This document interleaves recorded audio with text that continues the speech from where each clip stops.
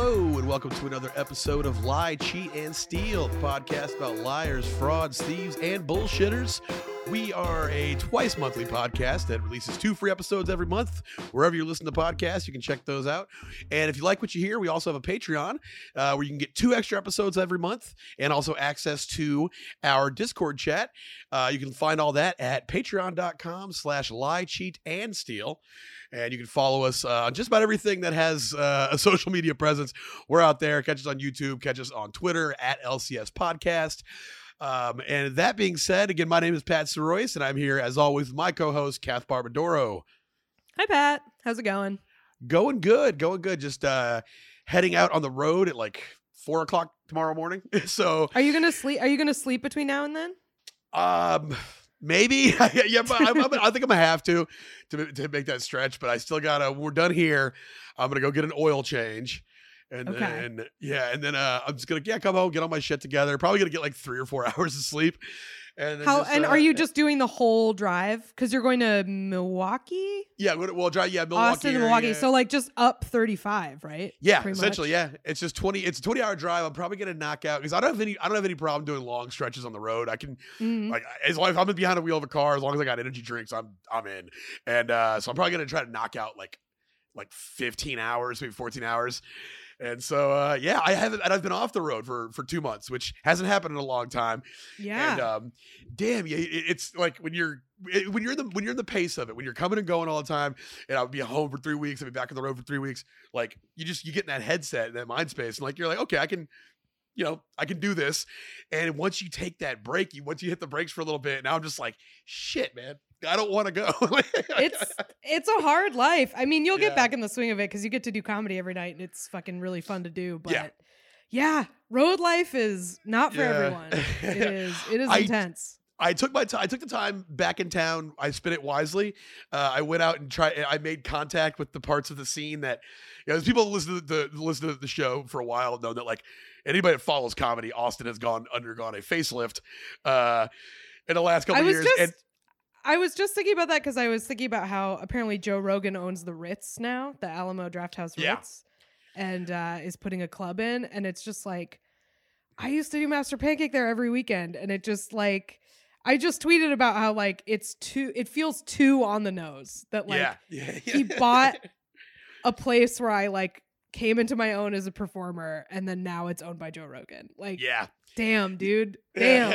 It's weird. Yeah, it was crazy. And like, if you like, for people who are still out grinding, they comedians are pragmatic. You get back out there. Okay, well, I got to go start doing open mics. I got to. The Austin comedy scene is still great. Like there are still a great place. Wonderful. I have nothing bad to say about at least the part of it that I interact with is so great. But everybody I meet is cool. But I was in a position where I was on the road all the time. I didn't need to like interact with anybody. Right. I was like, I'd go on the road. I'd go to New get York. Your stage time, we have all. I do my little like cool paycheck shows, and then I'd be near Chicago or New York or Seattle, and I could go out and do these fun scene stuff. And it's like I didn't really have to have a presence here. And I got my girl kind of lit a fire under my ass in this last 2 months. 2 months I was home. She's like, you got to get out there. You got to meet these people. So I started like breaking out of the shell and see, and I feel like I spent it wisely. I got out, I met some people, and it's so funny when you're like old school Austin, when you're not from anywhere else, like that, like it kind of like takes people back. I did a show at Aviator Nation where most of the people were like maybe 1 or 2 year Austin transplants. Mm-hmm. And so they were like, oh, where you coming from? I was like, well, I grew up in Killeen, but I've been in Austin for a while. They're like, how long? I was like, like 11 years. And everybody's like, oh shit, old school Austin. And I was like, yeah. Yep. And apparently I guess, yeah. They're just as scared of us as we are of them. But I got out, I met some great people, and it was fun. But I'm definitely ready to get back out there on the road, start traveling again, because there's just something oddly calming about being on the road. Because like it's something about like, my life is a lot less stressful than it used to be at certain points. But like I remember if I had like something I had to take care of in town or a problem I had to deal with, when you're on the road, you can't you can't do it. Leave Like, your problems behind. Yeah. Yeah. I just have to sit here and formulate on how I'm going to take care of this when I get back at the very least. So yeah, there's this joy of just doing absolutely nothing on the road that I totally like. I find solace in it. I find peace in it. And speaking of finding solace and finding peace in things, I wanted to talk today about a story that was given that we reached out to our listeners the other day because we were just kind of at a loss for topics, and we got a bunch of great stuff. And this one caught my eye because it just rolls a lot of things that I have familiarity with into one, being establishment Christianity and the lifestyle of living adjacent to the military. Two things I'm very familiar with. Super familiar with those things. Big fan of both, from what I understand. Totally love organized establishment religion, and I totally love the military lifestyle. No, I some people get it twisted. I've never served. I never joined, but both my parents did. My dad did 22 years in. My mom did 20. My entire life up until like my adulthood was just baked into being around the military and just being understanding like the civilian institutions and all the little things that pop up around it. And there is as we discussed in the Fat Leonard episode, there's a huge industry surrounding the military, because the military, out of the last we checked our fucking budget, it's the most any humans ever spent on anything is what we spend on our military. It's like a country within a country, and it needs all of this infrastructure, and there's all of these opportunities for private enterprise and there's money just flowing, and they're shoving money in the pockets of people who aren't always educated on how to use that money correctly. And so, that opened up a whole wide industry, and we're going to talk about that today. I'm going to talk about the House of Prayer Christian Church, the HOPCC.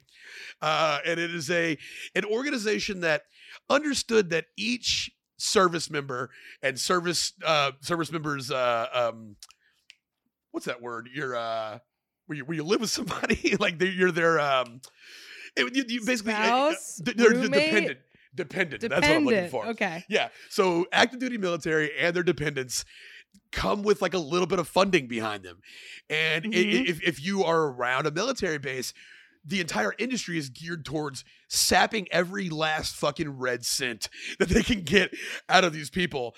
And we'll get into this. But like, part of the pawn shop was we had payday loan services, and payday loan services are the most predatory things in the world.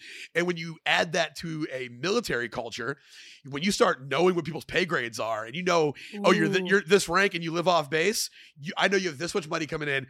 I will approve you for a $7,000 credit line, and these places will get blacklisted. I didn't even think about that, but yeah, just like the consistency and sort of like the structure of how people are paid there makes that stuff like so much. It gives people the ability to be so much more shady about that stuff, because it's like, I know how much you make, and I know when you're getting paid. And dude, that's something.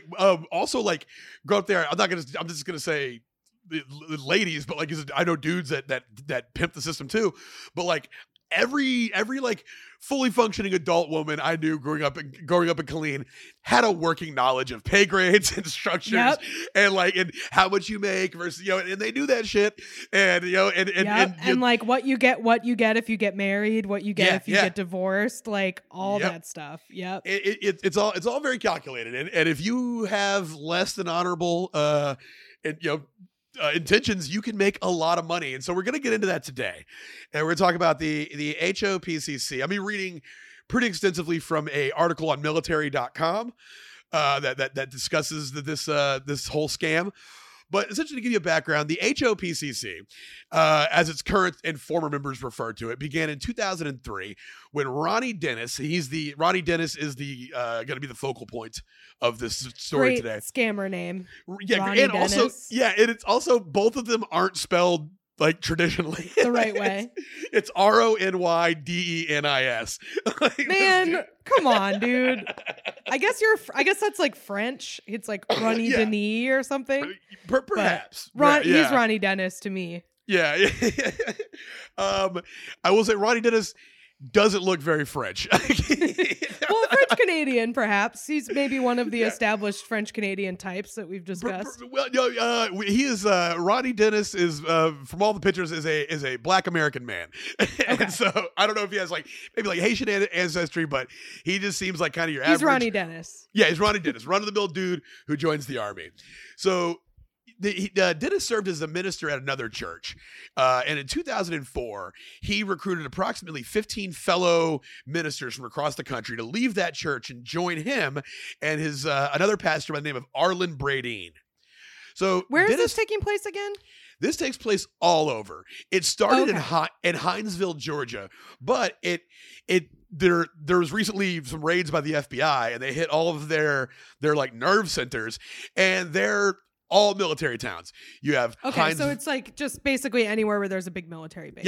Yep. And in fact, in my hometown of Killeen, Texas, was apparently a big operating space for them because Killeen, Texas is next to Fort Hood.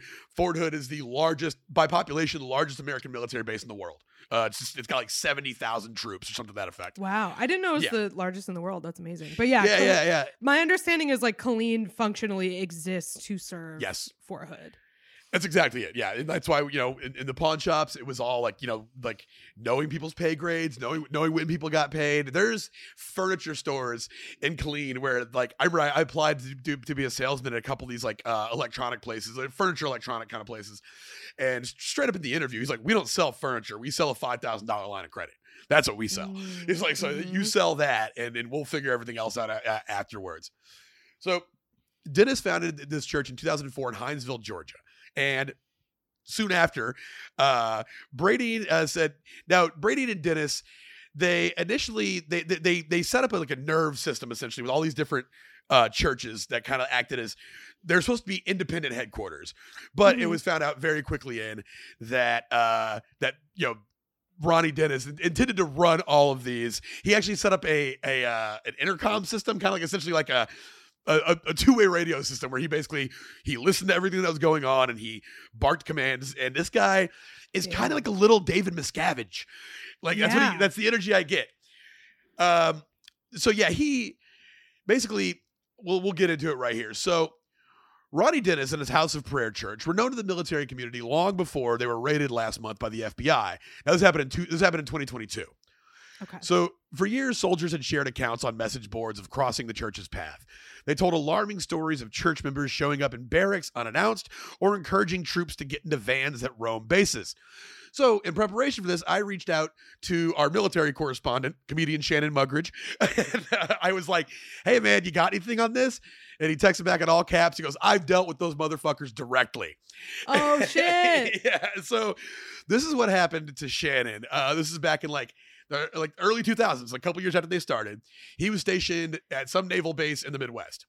And he was hanging out one day and these guys pulled up. They're like, hey, we're doing this little thing. It's like a church religious thing, but we're going to be doing an all-day softball tournament. And you come on out, you can play softball. That's how they get you. Yeah. A fun game. Yeah, a fun game. That's how they get you.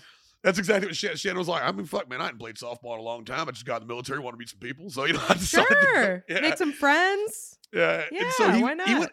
He goes out, and apparently they were supposed to take a bus over the state lines to Indiana. They all hopped in this van, and the deal was you go out there, you play baseball, play softball all day. We'll feed you. We got a place for you to crash. In the morning, because it's Saturday. In the morning, we want you to attend our church service. You don't even have to worship. We just want you to kind of. It's like a timeshare, but church. Exactly. Yeah. You'll play in this game, but then we're holding you and making you go to church with us the next day. Yep. It's like when you go have a sleepover at a religious kid's house. Yeah. In elementary school. It's like, yes, I get to hang out with Allison, but then we have to go to fucking church tomorrow. Yeah. And our family goes to long church. I actually always thought that was kind of cool when I was a kid. Cause we didn't really go to church that much, and we weren't my parents were both raised Catholic, but we didn't go to Catholic church. And so I thought it was kind of cool when I'd go to a Greek Orthodox friend's house or a Catholic's friend's house or something, and it's oh, your church is weird. I like this. It's different. I wouldn't like it if I had to go every week, but this is fun. I like it. My friend JP Dickinson, he went to it's funny this place is called House of Prayer because in Killeen, Texas, there's 2 locations for a big church. It's called Christian House of Prayer, predominantly black church, and they really have set themselves up. They have a credit union. They have like a little water park. They got their own little establishment. And like I knew a lot of the guys that were involved in that. My best friend got married in in their church because his boss is a deacon there, and so I'm not unfamiliar with them. But they're not like, it's definitely a lot of money coming in and coming out. But I mean, overall, the people I know that go to that are decent people. I know that. But you it's not like any more of a coercive cult than like any other church. Correct. Yeah. But we would go to like my friend JP. If I were to go to his church, it was like, we're like, what time does it end? He'd be like 7:30. I'd be like, JP, you say that. Yeah, it would routinely get out at like 9:30, 10 o'clock, Yeah. So it was a very, very, very prolonged thing. But Shannon says he goes there, and the next day they were like, we just want this is not Christian House of Prayer is different. Christian House of Prayer is different. Yeah. This is this Church is of the House of Prayer or something. This is the House of Prayer Church. Yeah, House of Prayer Christian Church. Okay. So Shannon goes to one of their functions. They said the next day you just got to wake up and kind of talk to our congregation about what happened. And they said thank the congregation. And so Shannon was like, all right, I'll do that. Well, on the van ride out there, they start singing like interactive Christian songs. And it's kind of like, And he said it got to the point where they'd be like, what's your name? Billy? Well, Billy's got that joy in his heart. Hey, Billy, sing about the joy. My God. And they got to Shannon. And I feel like it's so suspicious. Like, why can't you play softball closer to where we live? Yeah. This is weird. Like, there's got to be a softball field around here. We've passed by a few softball fields on the way to fucking Indiana, Right. But so they said Shannon said they got to him, and he was like, "Nah, man, I'm not doing that." And they were like, "Come on!" He's like, "You never said anything I'd have to sing." So he bowed out of that. They get there. He said they played softball day. It was actually pretty fun. They played about 4 games. And he said he had a good time. And then at the end of it, they were like, he's like, okay, I guess we just hang out, we eat, we crash, and then we wake up and do the church thing. Well, they started doing a sermon right then. And he said it was not friendly at all. It was very fire and brimstone. It was very like, you're a sinner. Nothing like lovey and dovey. Yeah. And so he said he just was like, hey, man, I actually don't want to be here. Take me home. And they were like, well, we're not leaving until tomorrow. And he was like, well, what if I were to call the police and say that, y'all let me leave? You have brought me across state lines and are holding me against my will. You're holding an American service member hostage, essentially. And so he said the guy finally gave. It was like, can somebody give him a ride back to base? And as soon as he said that, like 4 hands went up. Like, can we go too? And he just cleared the house out. Nice. Just ruined it for everybody. Yeah. Good for him. Shout out Shannon. Thank you. Shout out Shannon Mudridge, our military correspondent who tipped us off to the Fat Leonard episode and always seems to have some great insight on every military topic we cover. So the House of Prayer had been approaching troops for nearly 2 decades, promising them a religious community that would understand them. But former members now say that Dennis and his church were in the business of bilking veterans out of their service benefits. Since 2013, the church collected more than $7 million in GI Bill payments for Bible study classes, which former students and the former director of the program say were little more than disorganized meetings that provided little to no educational content for veterans. So that's like, if you're paying for Bible study classes, you've already fucked up. I'm sure. That's not. Are they dancing? They'll teach you for free. I promise. Like, I would love planning the paid Bible study class where you have to dance around the parts of the Bible that say you shouldn't do that. Right, exactly. That's like the whole point of the Bible is that you shouldn't do that. And then Jesus went to the temple and saw the moneylenders, and he just wished them a good day and walked out the back. Exactly. Yeah. Oof. Yeah. It did like so. This gets in. This gets crazy. It goes deeper than I ever could imagine this would be allowed to go. So the former members said that they would pressure veterans to, let's see how I want to structure this. Basically, every military person has benefits attached to them. Things that they'll pay you for school, they'll pay you for housing, and you can get the GI Bill to take care of a lot of that. And so what would happen was, at first, these guys started doing these Bible study classes. So this is coming from Arlen Bradeen, who served in the Army in the 1980s and ran the Bible school from its inception in 2004 until he left the church in 2018. He said the school was built to bleed veterans out of that tuition benefit. And then the church initially said, okay, you want these Bible study classes? $300. But then they were able to get their Bible study classes approved by the GI Bill as a correct outlet for GI Bill money. So Right, like if you go like right. Central Texas College or ACC, but you know, Right. they'll So pay the- for that. So the servicemen are like, this is essentially free to me because Yeah. I'm not paying for it. I'm using the GI Bill. So it's Tra- like, yeah, it's they're but the thing is, like, I'd imagine you have a fixed amount of GI benefits. You do. So you have a fixed amount if of you're time to use using them in. it exactly. So if you're using it on Bible study, then you can't Yeah. go get your associate's degree or something. And like that comes that's up. really yeah. fucked up. It's Yeah. really fucked up. And so like now initially they were $300, right? But then they were able to get it approved by the school, by the military as Yeah. a correct This outlet. is And education. Yeah. I don't know. And so when I said these guys like a little mini David Miscavige, we'll talk about how somebody in the system approved that, was like, yeah, this is the Yeah. correct outlet. And there's no fucking way that anyone looking at this would go, that's a correct outlet for GI Bill money. So he had Okay. somebody on the inside that Yeah. that made that approval. And it was almost like Interesting. when David Miscavige got Scientology listed as a tax-free religious Exactly. organization, and Yeah, it changed yeah. the fucking game. He got Because people I'd in there like imagine that. that religious instruction would not be covered by I would this fucking hope generally. not. You know, yeah, Yeah. for real. Unless you're going to like, I don't know, like an established seminary school or something to that effect. Right, Like, exactly. Yeah, seminary Yeah. school or something like that, not just like Bible classes at a church. Like well, that, yeah, and that's what they gussied their shit up to do. So Mhm. once they got the approval for the GI Bill, the classes went from $300 to $3,000. Yeah, Yeah. right. Now, so and now Bray Dean, who is like that is the person This who started is like the school. being like a reverse military contractor. It's like yeah. it's the same type of scam, but like from the bottom in a Yeah. way that is like like so bad. I don't know. Well, it really, it's so many. It's like 2 or 3 scams rolled into one. It's the scam of organized religion, and then it's like, it's these benefit scams, like all, like, yeah. and it's like they just combined them in a way that you kind of have to tip your hat to. You're like, shit, dude, this is nothing if not creative. So- And it like, yeah, it will work. Like if you can get this working, it's a good scam. Yeah. The schools do not maintain the full array. Now, this is coming from Bray Dean. Now, there's Bray Yeah. Dean and there's Ronnie Dennis. Bray Yeah. Dean stepped away from the church, and just like with Scientology, you'll come to find that he stayed so long because his family had gotten into it. It was like, oh, you ever want to see your family again? You know, because if you Yeah. leave, now you're going to be excommunicated. And they did all that Damn. shit that Scientology does. They did that. Mhm. So he said, he's like, basically, he said, it burns me because there's a lot of good people who burn their VA money at these schools. They used all their college money to donate to Dennis's Rolls Royces. Now, the schools do not maintain the full array of courses that is typical of other educational institutions.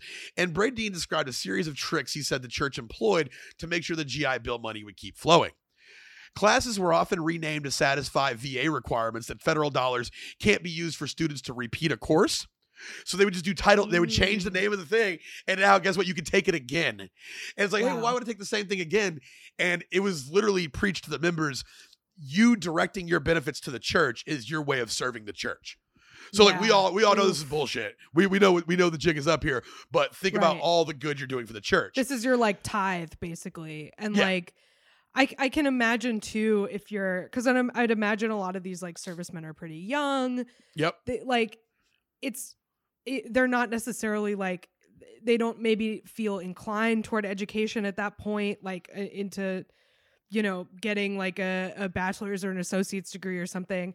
And like since they never touch the money, it's Yeah. like, oh, this is like an easy donation that like doesn't come out of my bank account, Yeah. like I feel like when it goes from one third party to another like that, it's easy if you're young and you're not super like financially literate.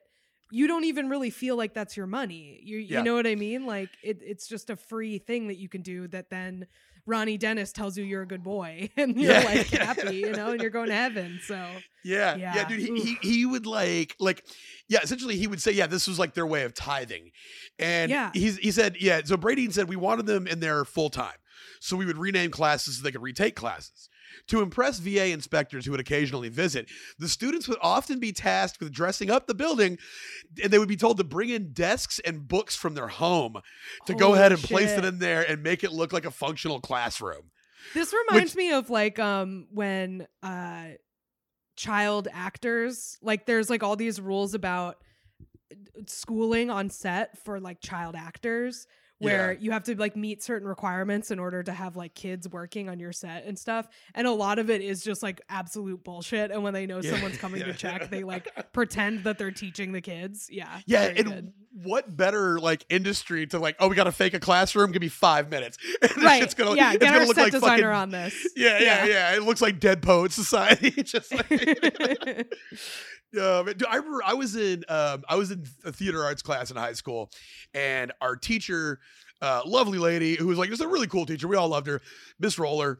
She, I guess, was being like her job was on the line because it was coming out that like she would basically just let all of her kids that were in the drama classes kind of hang out in that period.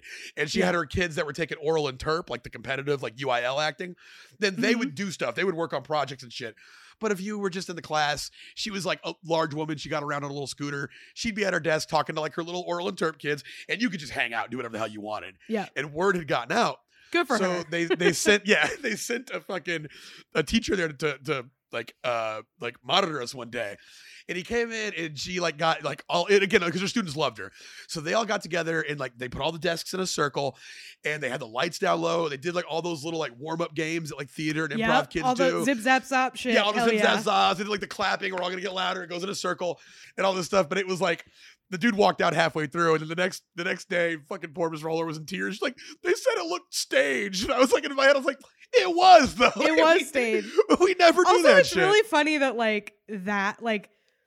I feel like I'd imagine in Texas public schools there would be a lot of people who'd see you playing Zip Zap Zop, even for real, not staged, and be like, "We can't fund this. This is not a class. This cannot happen." Yeah, I could buy 30 gallons of Gatorade for the football team with all the money you're doing with this shit. Yeah, dude, right. That was what like, do we need this theater department for? It's just making all our kids queer. We can't have it. Friend of the show, Jake Rowe, he went to a high school in Plano that I guess is like the Pentatonics graduated from this school. It has like a high caliber like theater arts program, and he said it was just funny. It's the only school in the Dallas-Fort Worth like metroplex where like the theater budget was higher than the football budget. Like and as a result, they cranked out like Grammy Award winning fucking people, and he tangentially and Jake knows. Rowe. So yeah, and they gave us Jake Rowe. So, oh man. So yeah, he said. So they said for service members who see the GI Bill as a lifeline, those years of potentially wasted benefits are still haunting them. They talked to a woman by the name of Wright, and she said she served 3 years in the military in supply logistics, and now as a mother of 4, striving to become a nurse, but the schooling she needs to be able to do the job is too expensive without taking out loans, and all those years in the church depleted her GI benefits and left her without a degree or marketable skills. That and sucks. She said, I'm still trying to get established and it doesn't feel great. I got 2 kids in high school and I should be further along and I could really use the GI Bill right now. She said she got out of the church roughly 6 years ago. And when she started, she was pressured to attend the Bible school and to use her GI benefit. So, but on top of just all that, though, they were able to keep people in the church using the same tactics that churches and cults use all the time. Like, for example, there was a guy, there was Bradeen himself, the dude who walked away. He said one thing that kept him around was the organization's hold on his wife. While Bradeen slowly broke away, she was fully committed and wouldn't leave. He described a series of events in which church leaders would force his wife to confess to sins that she never committed, which is a common method of manipulation. And then they have all those things on file, and now it's the leverage, which is the same thing Scientology uses. Like, I mean, I'm just guessing here, but I'd imagine this is a Protestant church. Like, it's not a Catholic. It's definitely the other side of the kind of fence. one of the big things about that is that you don't do confession. That's like one of the main. But they're like, no, we got to bring this back because like this is really helpful to keep people here. Dude. We're bringing back not only Catholic confession but false confession. We're bringing back like full on. Like Maoist struggle sessions is what we're doing. Catholic Church, you don't stay at church for 2,000 years without figuring out a few things. You know, the Catholics know what they're doing. It's a good system. Yeah, that priest knows all my secrets. I can't leave. So like now Also, so you have when he said finally the one night what it was, he decided he was going to leave, and the church was like told his wife like, well, if he leaves, you can't be associated with him. So he came home. He said his whole family had put all this shit out at the front door of the house, and he became homeless. Whoa! Holy shit! Yeah. That's now, intense. Now they've after in the wake of these raids, they've put a lot of these the school and a lot of like the business fronts of this church, they've put them on those do not access lists. And that was like what I said when I was in the pawn shop, our consumer finance branch, the payday loan branch, eventually got put on that list for Fort Hood. All like I think all but one of the payday loan companies did. And that shit, it was a big deal because they made their money bilking young ass soldiers. So what would that mean? It would mean like the military wouldn't direct payments to them or something? Yeah, you couldn't go there. And if you were found to have gone there, you would undergo like military discipline. Like it would be like, hey. Okay. So it was for like the people in the military were barred from using. Yeah, because the military, when you're in, they own you, and there would be things where like certain bars. So it wasn't even just like you couldn't use your money on this. It would be like you literally can't go here or you will be in trouble. Yeah, you'll be in trouble with the army. Yeah. They used to have things on certain bars where it was like this bar has too many DUIs. People are leaving here getting DUIs. You can't go to this bar. Interesting. And then it was not uncommon in Killeen to be sitting at that bar drinking one night, and you'd see two military police come in with like somebody's staff sergeant, and they would just go in and do a head count, make sure none of their guys are in there. And then there's a couple times. There's a couple times where they would go, and somebody who's like just individually is in trouble and they're not allowed to be in a bar, and they would just go do sweeps for all the guys that are on that list, and it's like, you get out of here, you can't be in any alcohol establishment, that. So it wasn't uncommon to just be having a drink and at a fucking this place like Wet Willie's in Killeen, and he's having a drink of Wet Willie's, and there's a group of GIs next to you, and next thing you know, their fucking commanding officer comes in, one of them tries to dip into the bathroom real quick and they just drag him out. That's so interesting because that really makes the whole like this town exists to serve the military base take on a new dimension, that like the military base can effectively shut down your business. Like not in terms of like, oh, well, if servicemen don't like it, you'll go out of business. But like literally the military can say, no one can come here anymore, and then you can't run a business. Like, wow, that's fascinating. I mean, granted, wild. I'm impressed that they did it for a payday loan place. Like, that's actually one of the few times I will say you got to hand it to the U.S. military, because that was good. But that's wild. So they did it for this church too. They did it for this church and all of the business fronts of the church, and because now it doesn't just stop, because like I said, there's tons of benefits to being a soldier. You get all sorts of money, and essentially if you put on the right goggles, a room full of GIs is just a room full of people with fucking dollar amounts over their head,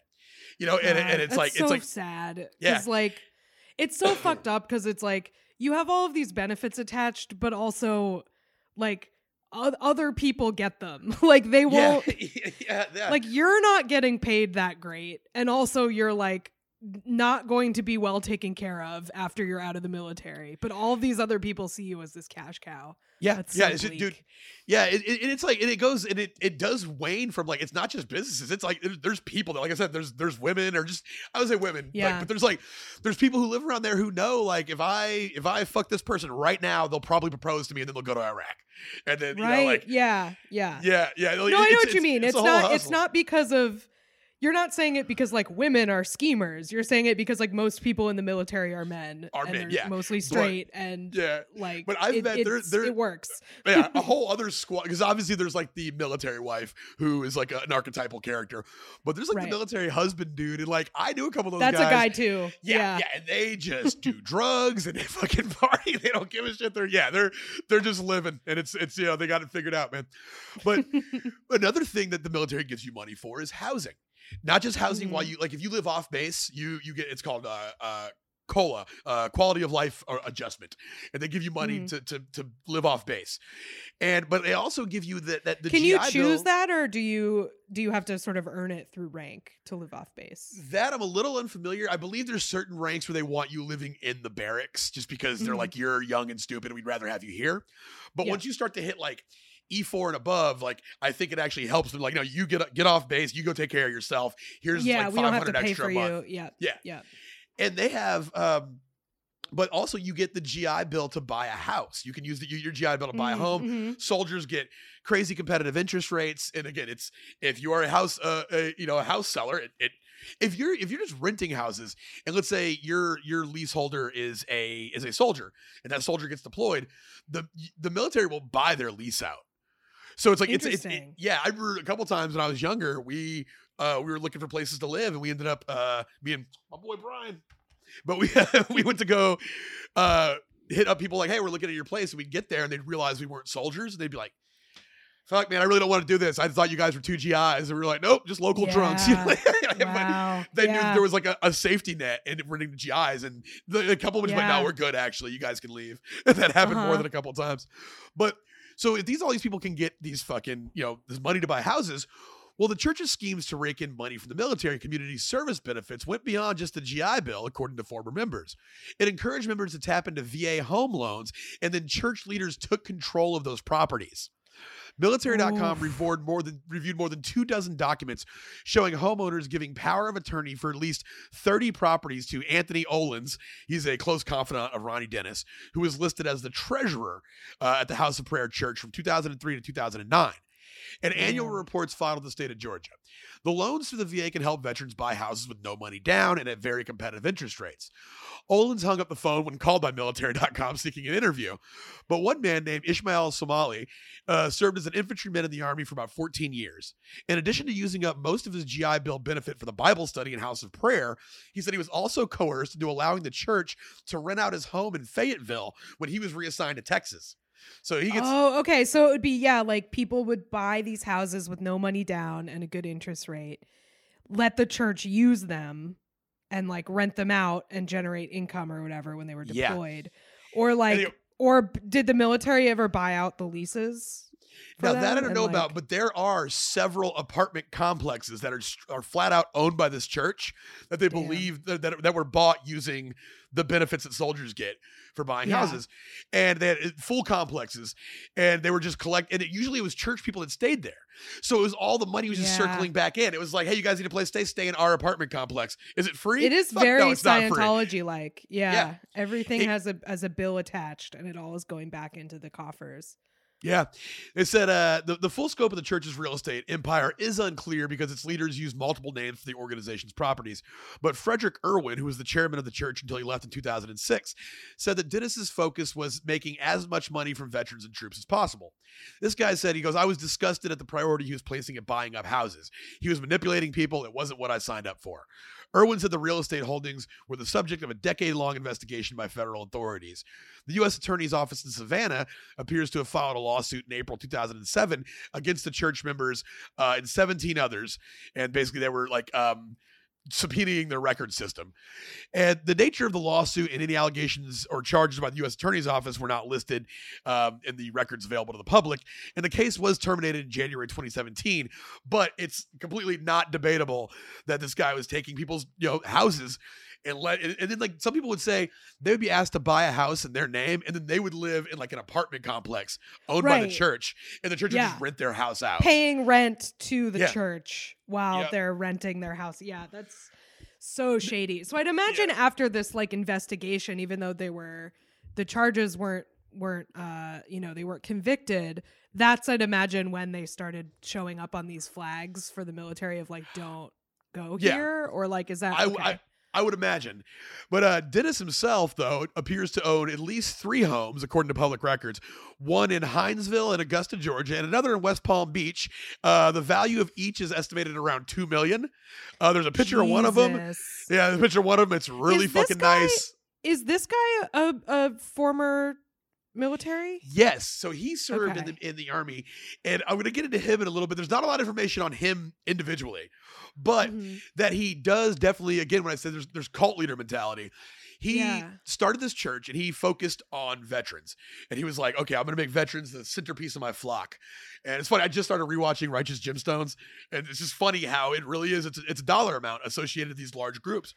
And so he was, I'm going to bring these guys in, and he would do like these sermons that seemed like to like try to appeal to the warrior class mindset a little bit. Yeah, well, I was thinking like, I mean, veterans are so and like there are certainly people who have extremely positive experiences in the military and like feel very much that the military has like really taken care of them and really changed their life. But it's also a thing that like is very traumatizing to a lot of people and like leaves a lot of people very emotionally vulnerable and also like exposes them to this like extremely hierarchical system that I just feel like it would make them absolutely right for a cult leader. Yeah. Yeah. I that's what I was thinking when I was reading this. I was like, man, if you're gonna start a cult somewhere, like, and what's funny is this is actually historically the Jonestown cult. The Jonestown cult was Jim Jones took over an existing cult. Like that was like their first big membership rush was he became friends with another cult leader. That cult leader died and he was like, no, guess what? He lives in my body now. And we're all gonna, and he told me that all y'all need to come over here. And the guy's wife was like, no, he didn't say that. And he was like, shut up, bitch. And just like got everybody on his side. That's like a very, like, almost like a textbook cult move. And it's like, so you go to the military, which again, like you said, a lot of people are very thankful of their time in the military, but it does prime you for that hierarchical, you follow the chain of command, like exactly. It's like they're already primed for it. And they're primed for it and also being sent into situations that are like extremely intense in a way that like, I think probably leaves a lot of people searching, like people, I can imagine somebody going through the military, particularly if they're like deployed overseas, to anybody who's seen like combat or whatever. I'd imagine a lot of them would come back and be like, I would like to deepen my relationship with God. Like I'm going through some shit. I really need to like, yeah. And so, it just seems like a really good, a really profitable move to set up on these military bases and be like, hey, are you like really fucked up from military service? Come hang out. Dude, there's like, so my mom works at the VA hospital and she's a switchboard operator. So occasionally if I need to get a hold of my mom and she's at work, I'll just call the VA, not so much anymore, but like in the past, you need to get a hold of her and you get to hear the outgoing message.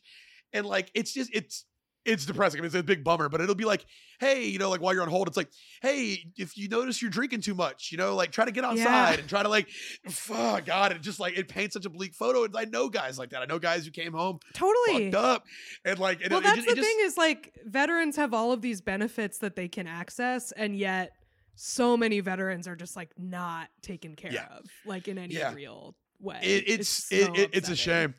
Well, you do have, obviously with any system, there's people who seek to exploit it. And clearly that's what this whole fucking episode's about. But this one is just like particularly disgusting when you think about, I know like my mom working at the VA, they used to call them tourists. People who are coming in there, they're not as disabled as they say they are. They're trying to get that disability rating up. I mean, again, that doesn't really bother me because the money's there. The money's been sectioned aside for these people. It's not like you can take benefits and now this guy's not going to get them. The money's there. Yeah. You gave your time. If you want to go in and fucking cough a little bit more or walk with a limp, do your thing. I didn't go through what you went through. But that's how exactly. I'm not gonna judge a guy who's fucking been close to a grenade going off. Exactly. I don't have shit to say to that you weren't guy. 20 feet closer to the grenade than you are, like, Yeah. Wow, what a wuss! What a wuss pretending you were closer to that grenade. Yeah, not my business. Not my problem. not my business.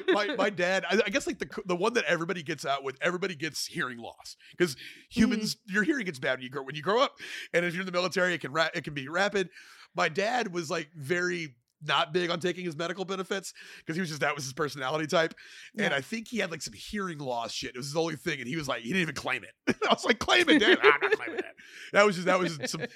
That was why Pat Soroy Sr. did 22 years in the military and I did not, So, but getting into this branch of it, where this is just fucked up. This is one of those moments where you get mad when we do this show, but okay, so it's veteran disability payments may also have been a source of revenue for the church, former members said.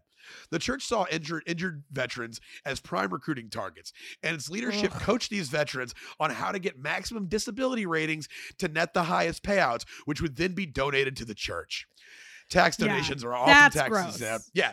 That disgusting. You should be buying a TV with your ill-gotten disability payments. You should not be buying Ron Dennis a house. Yeah. Buy a PS5, get a Dodge Charger. Exactly. Have fun, man. Yeah. Do that shit for you, dog. And he said, they would shame people into giving more money, especially if they knew you had a VA disability rating. People are basically walking ratings there, said Emanuel. This is Daryl Emanuel, a former minister of the church and Dennis's personal assistant. He said people are basically walking ratings there. Everyone's getting more disability. You had very able-bodied people with very high ratings. He said veterans with high disability ratings were considered heroes in the church, not because of the valor they may have displayed to be wounded, but because of the extra income they generated for the church. If the money wasn't donated, church leaders saw it as a cushion, allowing those veterans to perform free labor for the church, such as landscaping and maintenance, because they didn't need to work a full-time job. Because they have it so good. Yeah, because you have it so These good. Disabled veterans, they have so much time on their hands. Dude, yeah, and it just... These assholes. Yeah, this is really despicable. It's gross, man. It's like the former church member still works for the VA and agreed to be interviewed on the condition of anonymity because they could face legal repercussions for their involvement. But they said that Dennis instructed him to take a job with the VA so they could process claims for church members maximizing their benefits. So they're just in there rubber stamping it. Again, Scientology, David Miscavige, get these guys on the inside. And this just like happened for like damn near 2 decades. So this guy says the underlying motivation was the church wanted the money. They really just wanted people to give money to the church. I coached members to tell the truth, not to lie. I would tell them they have to aim for an Academy Award to portray their worst possible day at the VA exams. Doing what the church wanted was drilled into parishioners, according to former members. Most of the former congregants who spoke to military.com are veterans who were active duty or service members at the time they were involved with the church. Some sources described having suicidal ideation or previous attempts. All sources had strikingly similar stories. They were wounded in the post 9/11 wars or had previous trauma, such as being a victim of sexual assault, or came from disadvantaged backgrounds. So it's so fucked up when people learn to spot their victims. And like it's par for the course. If you're gonna run a predatory cult, you get good at that. If you prey on people, you learn to look for the weaknesses. But it always just sucks to be reminded about people who are so good at that, and they can just catalog it. Where Jared, the Subway guy, he got popped in his for all the shit he did, but he was in the text messages when that lady, he was basically asking that lady about her daughter's friend group. And he mentioned one of them. He goes, she seems like a real street kid, like a real blue collar kid. I think I'd have the most luck with that one. And it's like, basically saying that kid is poor. I can wow them with fucking a GameCube or whatever the fuck. Right. No, it's like anytime it's so distressing. And like when somebody has a story like that, where like it just seems like everything has been against them in their life. And it's like, that's because like adversity begets more adversity, and like problems beget more problems in that way. Like, if you are like that, if you're a child predator, you look for children with unstable home lives. Like you look like any kind of if you're a cult, you're looking for people who have these sort of emotional problems because they're easier to manipulate. And then they have the additional problem of being manipulated by a cult, or like being molested by a predator. Like it just it accrues over time. And it's like, I don't know. I think about this a lot because like, so one of my brother's sports coaches in like middle school was a pedophile and got arrested. And like my brother was fine because he knew that like my dad was a judge. So like he didn't go after my brother, and it's like, that just the fact that like you have this leg up, some people have this leg up in this way that like is so perverted and unfair and like gross, or it's just like as if he wasn't already gonna have like an easier life than the kids that this guy went after. It just if you're in a bad place it gets worse, and if you're in a good place it gets better, and it's so unfair and gross. I hate to fucking read about it, but they mentioned also that this has a lot of, again, I said this thing is like 5 frauds in one. They talk about how it's also an affinity fraud. An affinity fraud is when a certain group is targeted because they have an affinity or closest with the person targeting them. Yeah, and they reference and you're military. Yeah, Bernie Madoff preyed upon the Jewish community to pull off the largest Ponzi scheme in history. It was all like rich people from his community. He's like, hey, keep donating. And that was what kept it going for so long. And, they said in the military, you don't trust outsiders. People on the outside don't understand what you've been through. And this guy would use this fucking really weird language. They have one quote from one of his sermons where he goes, he tells the people he's preaching to, he says, God gave me permission to kill everybody in here, but I don't do that because I love you. And it's like already kind of like that abuser thing of like, I could fuck you, I could fuck you up, but I'm not going to. And it's like, it ingratiates you to him. But they weren't just targeting, obviously they're targeting men and women because military, has men and women in it. So what they would do was they would try to take, like, especially female soldiers out of the stability that the military provides. And one thing was that it was hard to get people who lived in the barracks because the barracks, they tend to your needs. You can go to the mess hall, get your meals. There's not a lot of foot in there to like manipulate people. So what they would do is they would give somebody went to the church once. They would just show up, especially if it was a female member. They would just show up at the barracks and they'd be like, damn, you know what happens to women in the barracks, right? It's unsafe in here. In the barracks, man. It seems like you should come live with us. And they would tell them this so much that they'd be like, well, okay, and it just, one of the women talking about it, she said she was sexually assaulted by a male soldier. So it only made sense to her to leave the barracks and go live with this church. And then they use that against her to, further destabilize her. Yeah, it's so gross. Yeah, just really disgusting thing. And it sucks because, like I said, we've talked plenty of times in the past about like the American military, very murky gray area. It doesn't do a lot of great things, but like I grew up around it. I know the kind of people that join and I know the reasons why they join. And it's because they're trying to escape shit like this. They're trying to get away from things. I really don't like the military, but the reason it's bad is not because of the people who join it. Yeah, exactly. That's not why. When they've kept college almost unattainable for everybody, and now that the Republicans are saying the fucking quiet part out loud, they're like, you can't give away free college because that'll cripple our recruiters. And it's like, well, you're just saying that out loud. We need a steady supply of extremely desperate people who want to better their lives, or this isn't going to work. Yeah, exactly. Well, I remember like when I was like in 8th grade, and I showed my dad because my dad, he grew up working class family in Hartford, Connecticut. That was like one of the few ways out. He got out, and his brothers and sisters that stayed behind, they're great people, but they went through a period in their 20s where they were like hanging out at bars, getting into trouble. And my dad dodged all that by getting the fuck out of there and joining the army. And I remember one time I was showing him the Eminem CD in 1998 when it first came out. And I was like, no, Dad, you got to listen to this guy. He's really cool. So my dad listened to the intro to one song where he goes, this is for all the happy people with real nice lives who have no idea what it's like to be broke as fuck. And my dad just goes, join the fucking army, and walked off. I have some advice for Eminem. Join the army. Yeah, join the army and shut up. Yeah, that was Pat Saroy Sr.'s take on Eminem's rap debut. That's so funny. Yeah, so that's what these guys are doing. This is, again, a story where... So the FBI raided 5 church facilities. They raided one this was in June of last year. They raided one in Hinesville and Augusta, Georgia, Tacoma, Washington, Fayetteville, North Carolina, and my hometown of Killeen, Texas. And they seized computers, church records, and cash, but made no arrests. Mm-hmm. And it makes me feel like they're working towards something bigger.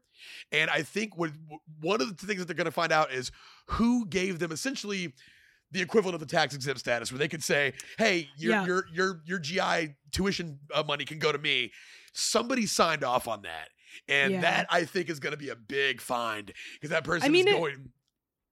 It sounds like at least there are enough ex-members that were high up in this group that like they can get some people to testify against these people. It sounds like. Yeah. They had a bunch of people like the ex-founding member, the guy's old personal assistant, and this is one of the ones where like I hope they fucking bring this dude down hard, and because gross. Very, very gross. That's kind of where it ends right now. We'll try to keep you posted with updates, but. It's just wild. It's as if these people aren't already going through enough. They have to worry about this person coming in. You learn the language, he learns how to talk to soldiers, and he learns what they respond to, and they manipulated it. And it's just overall gross and disgusting. Well, totally like you said, like the affinity fraud of like just that this guy also served, and he's like, this is a church tailored toward military people. Like we will talk about these these issues in the context of this like very specific experience that I, feel like if you haven't gone through or haven't like, you can't really understand it. And so like these people go to this guy thinking a church that will understand me. Great. Like this is what I need. And then he fucking rips them off. Not worth it at all. Thumbs down. Yeah, thumbs down. Put this guy under the jail. Fuck yeah, for sure. Horrible human being. But yeah, that's the story on that. Thank you so much to everybody who reached out with a whole bunch of show ideas for us. That definitely got us out of a slump. We'll be going back to that list for sure. Thank you. Yeah. Yeah, that's good. A bookmark. But yeah, guys, I hope you enjoyed this episode. I wasn't enjoyed. It was pretty bleak. I hope you got something out of it. And just be on the lookout for things like this. And if you have family members who are in the service or just seem like they're falling in the pool of an organization like this, reach out to them and just be that voice that's not those guys. Like be somebody else to talk to. Be an ear for them, man. I know so many dudes that get back from the military, and it's just like, they just, it can give some real bleak and real dark places, and it just needs somebody to reach out to them. So if you got somebody like that in your life and you've been thinking about reaching out, do it, and do it before some fucking asshole like this does it. Yeah, do it when their GI Bill is still intact and unused. Yeah, so you can guide them in the right direction. Take them out to the Chili's next to the base. Offer to buy them a drink. Do something. Right. Yeah, do something for them because they seem to have a whole bunch of people standing in line waiting to fuck them over. I'm not saying buy them a drink to support the military. I'm saying buy them a drink to support them. Just say, or don't buy them a drink. Buy them something non-alcoholic. Maybe they don't need a drink, but basically just think about the people in your community because there's people out there just getting taken advantage of, and sometimes it just takes somebody to reach out and be like, hey, I'm somebody else you can talk to. Sometimes that's all they need. So that being said, we always did discuss in the show whether the scam was worth it. This not worth it. There's no price that makes it worth it. Yes. Yeah, resounding not worth it. If you guys liked what you saw today, we do have a Patreon that you can go and check out 2 more episodes every month. We do 2 for free, and we have 2 on the paid channel. It's patreon.com/lie, cheat, and steal. I'm on Twitter as @PZTX, PEZYTX. Same on Instagram. I'll be posting my show dates. It's a little last minute, but I'm going to be up in Wisconsin, all the way up into the Dakotas, into Colorado, New Mexico, back up into Minneapolis. It's going to be a really fun run. So look up those dates, and I hope to see you out there. Kath, you got anything for us? Yeah, if you're in Austin, I'm going to be at the Velveeta Room at the end of March. March 24th and 25th. It's going to be really fun. I'm also doing a Master Pancake on the 22nd. And I'm Kath Barbadoro on social media. I have another podcast called What a Time to Be Alive. It comes out every week. You can check that out. And I think that's all. Thanks for listening, everybody. Yeah, guys, thanks for tuning in. I hope you enjoyed it. Have fun out there. Be safe, be smart, but above all, don't get caught. Don't get caught. See you next time.